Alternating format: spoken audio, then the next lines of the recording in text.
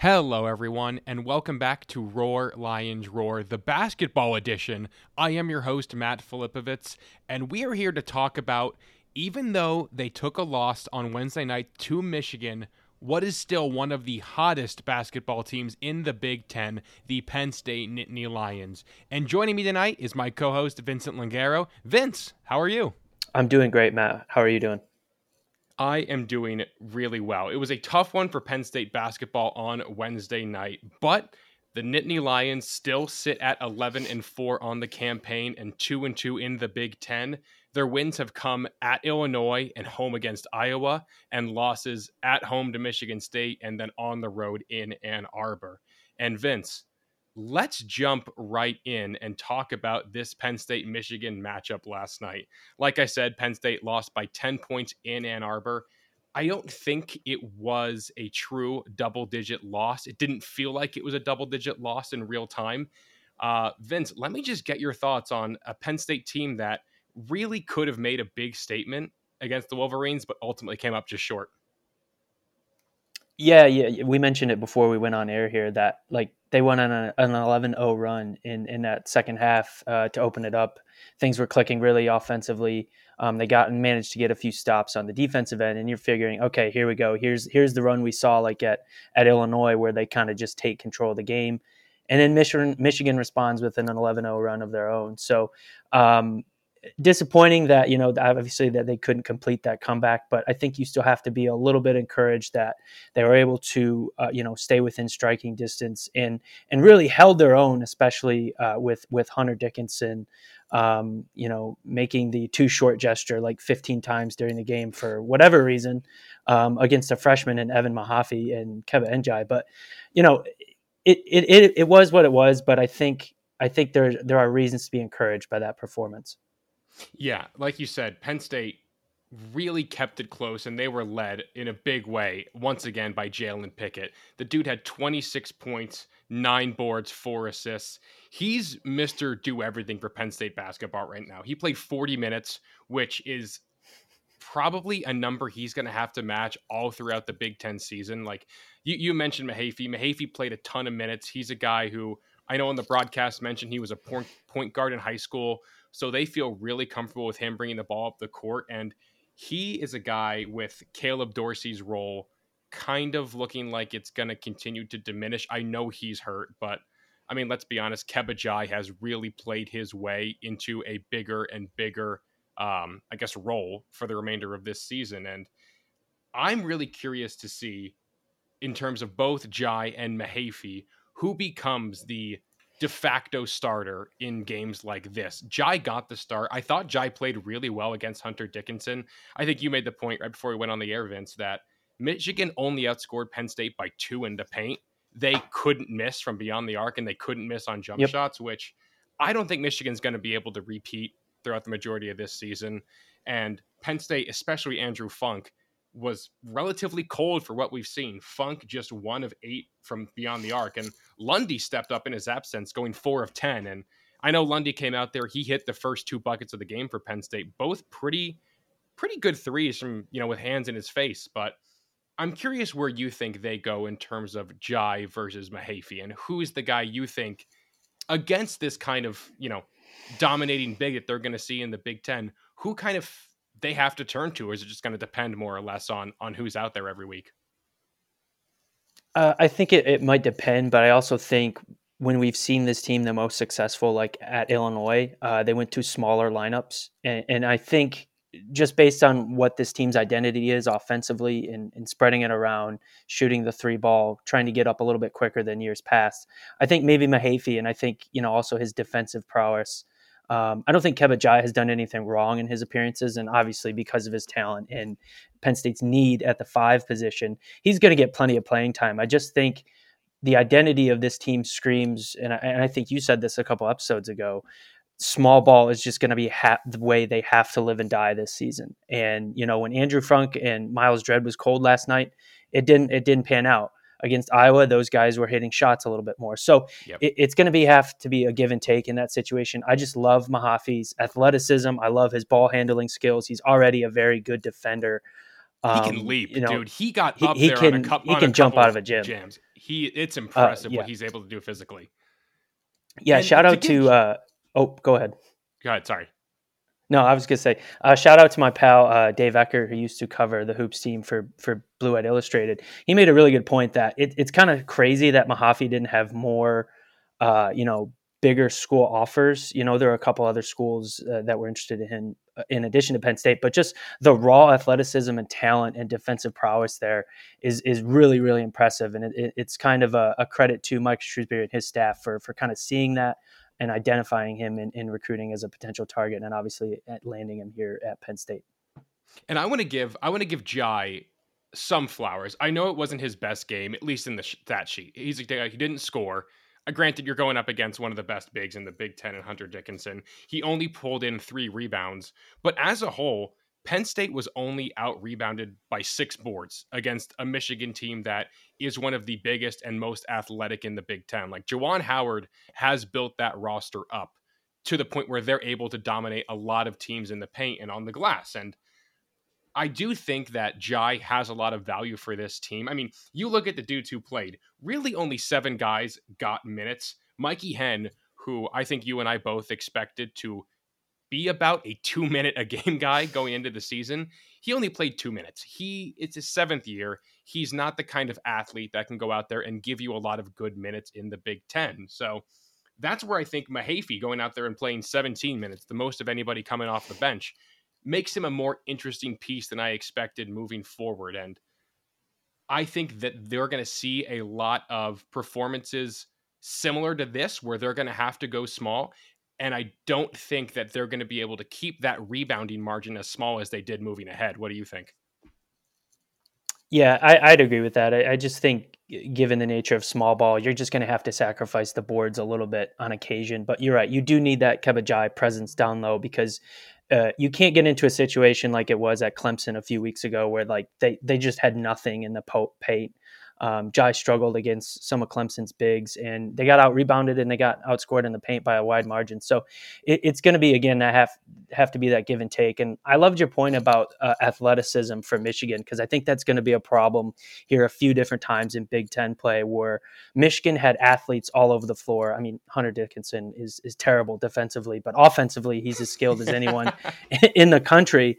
So they are going to struggle with teams like that. Teams like Michigan State, we saw has athletes at all 5 positions, and Penn State's really not built that way, because, you know, Andrew Funk, Cam Winter, they're not the greatest of athletes in terms of just, you know, jumping out of the gym and athleticism and stuff like that. So that was a really good point by you. And I think it's just going to be something we have to watch here in Big Ten play. It's going to have to be an ebb and flow situation. They're going to have to take their lumps on the defensive end, because, you know, teams can outmuscle them and out athletic them. But there's also going to be those nights where against Iowa, shots are falling and you're able to build up a lead like they were in the win over the Hawkeyes.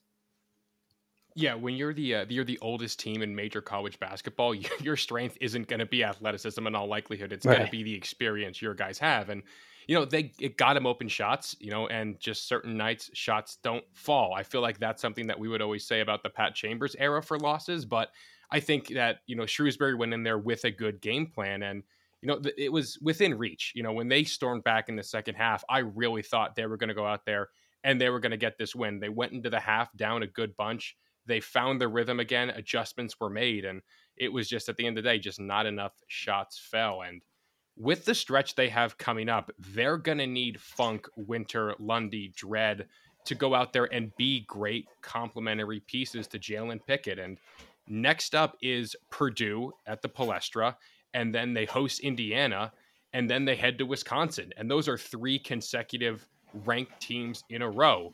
But Vince, let's start with the game coming up on Sunday here.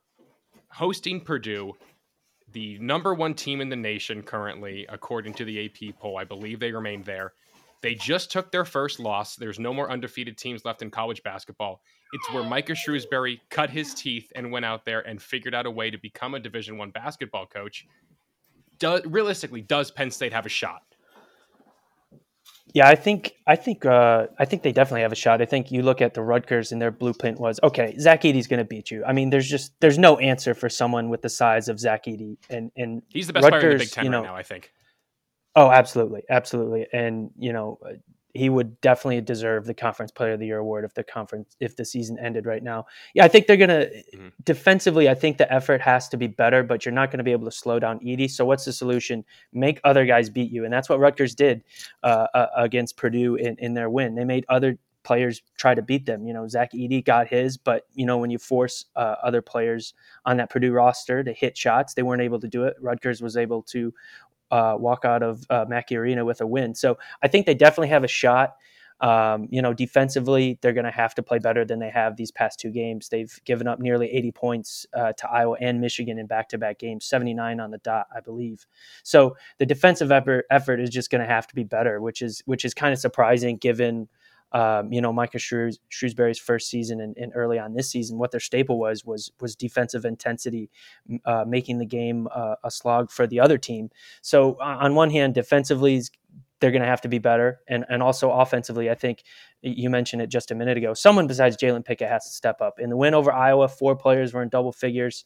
Against Michigan, I believe Lundy was the only other one in double figures. Correct. And, you mentioned 6 of those points came in the first 2 minutes of the game. So as good as Jalen Pickett is, teams are starting more and more with the scouting reports that Big Ten teams obviously have on Penn State. They're going to start zeroing in on him. And much like Edey, Pickett's going to score, but also when the time comes, other players have to be able to step up and make shots and knock down open looks. And that's why Dredd and Funk struggling so much against Michigan, it was a microcosm of obviously the team not walking away with the win.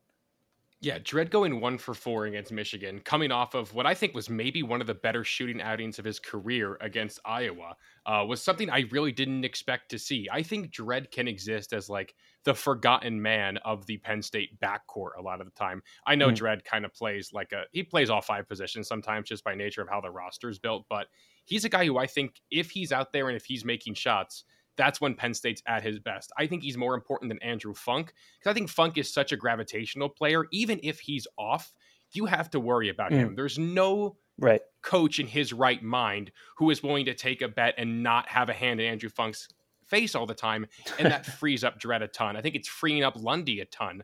Seth Lundy, since the injury he had against, I believe it would have been Delaware State, or it might have been against Quinnipiac. I forget which one of the 2 non-con games that he hurt his ankle in.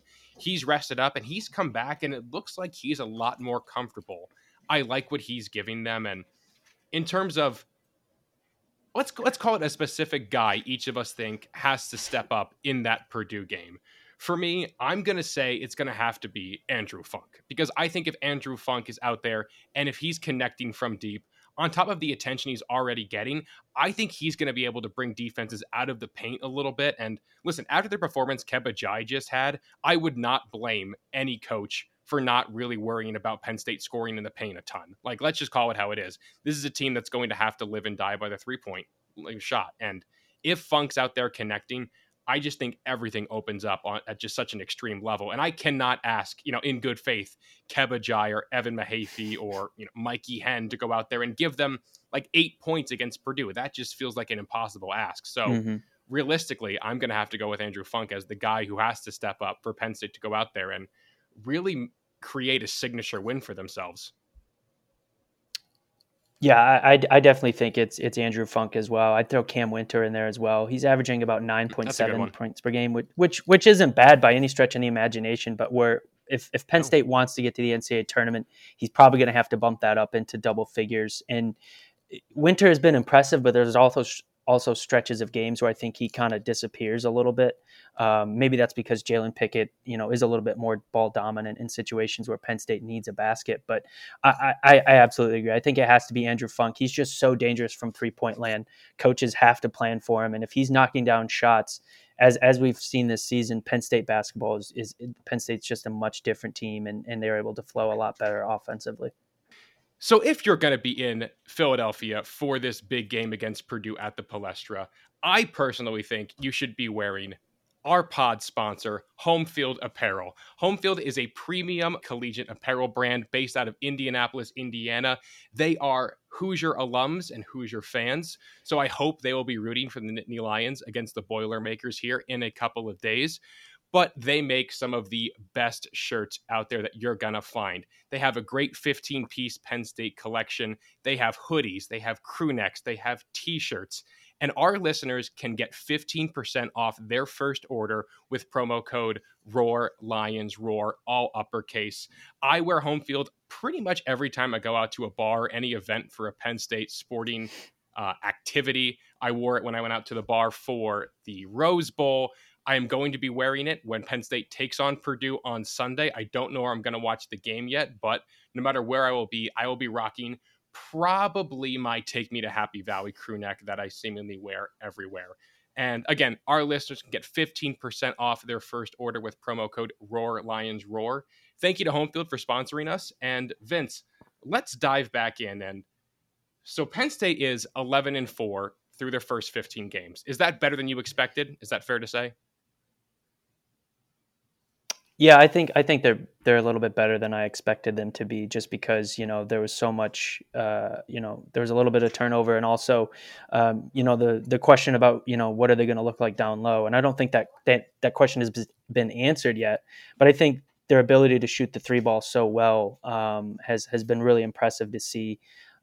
From if they go small, from all five guys on the floor. So I think they're ahead of where I thought they would be, and they're obviously right in the mix in the Big Ten. I was just hoping for a 500 season. I was hoping to be in the NIT conversation is really all I could have asked for. And similar to what I know Penn State football has had for years, it feels like Penn State basketball always takes a really dumb loss. Last year, it was UMass. There's been years where they've lost to just wildly inferior mid-major teams, and they made it through the non-conference with losses to just Virginia Tech and to Clemson in double overtime on the road. That's about as good of a non-conference run I've seen from Penn State basketball since I've been following the team. And that's a big credit to Micah Shrewsbury, to the senior team. And the tournament, while a bit premature, I think they're probably going to have to go 2 games under 500 to have a shot to be in the conversation on Selection Sunday. You think that's fair? Yeah, I think that's fair. And depending, how other results in the Big Ten go, the Big Ten this year feels like it's wide open. I mean, Rutgers, could be winning the Big Ten. Michigan, who struggled so much in non-conference play, is unbeaten in Big Ten play now. So it's probably going to depend on the rest of the conference. But I'd agree. I think within 2 wins, 1 game under 500 itself, I think should be enough to get Penn State in the NCAA tournament.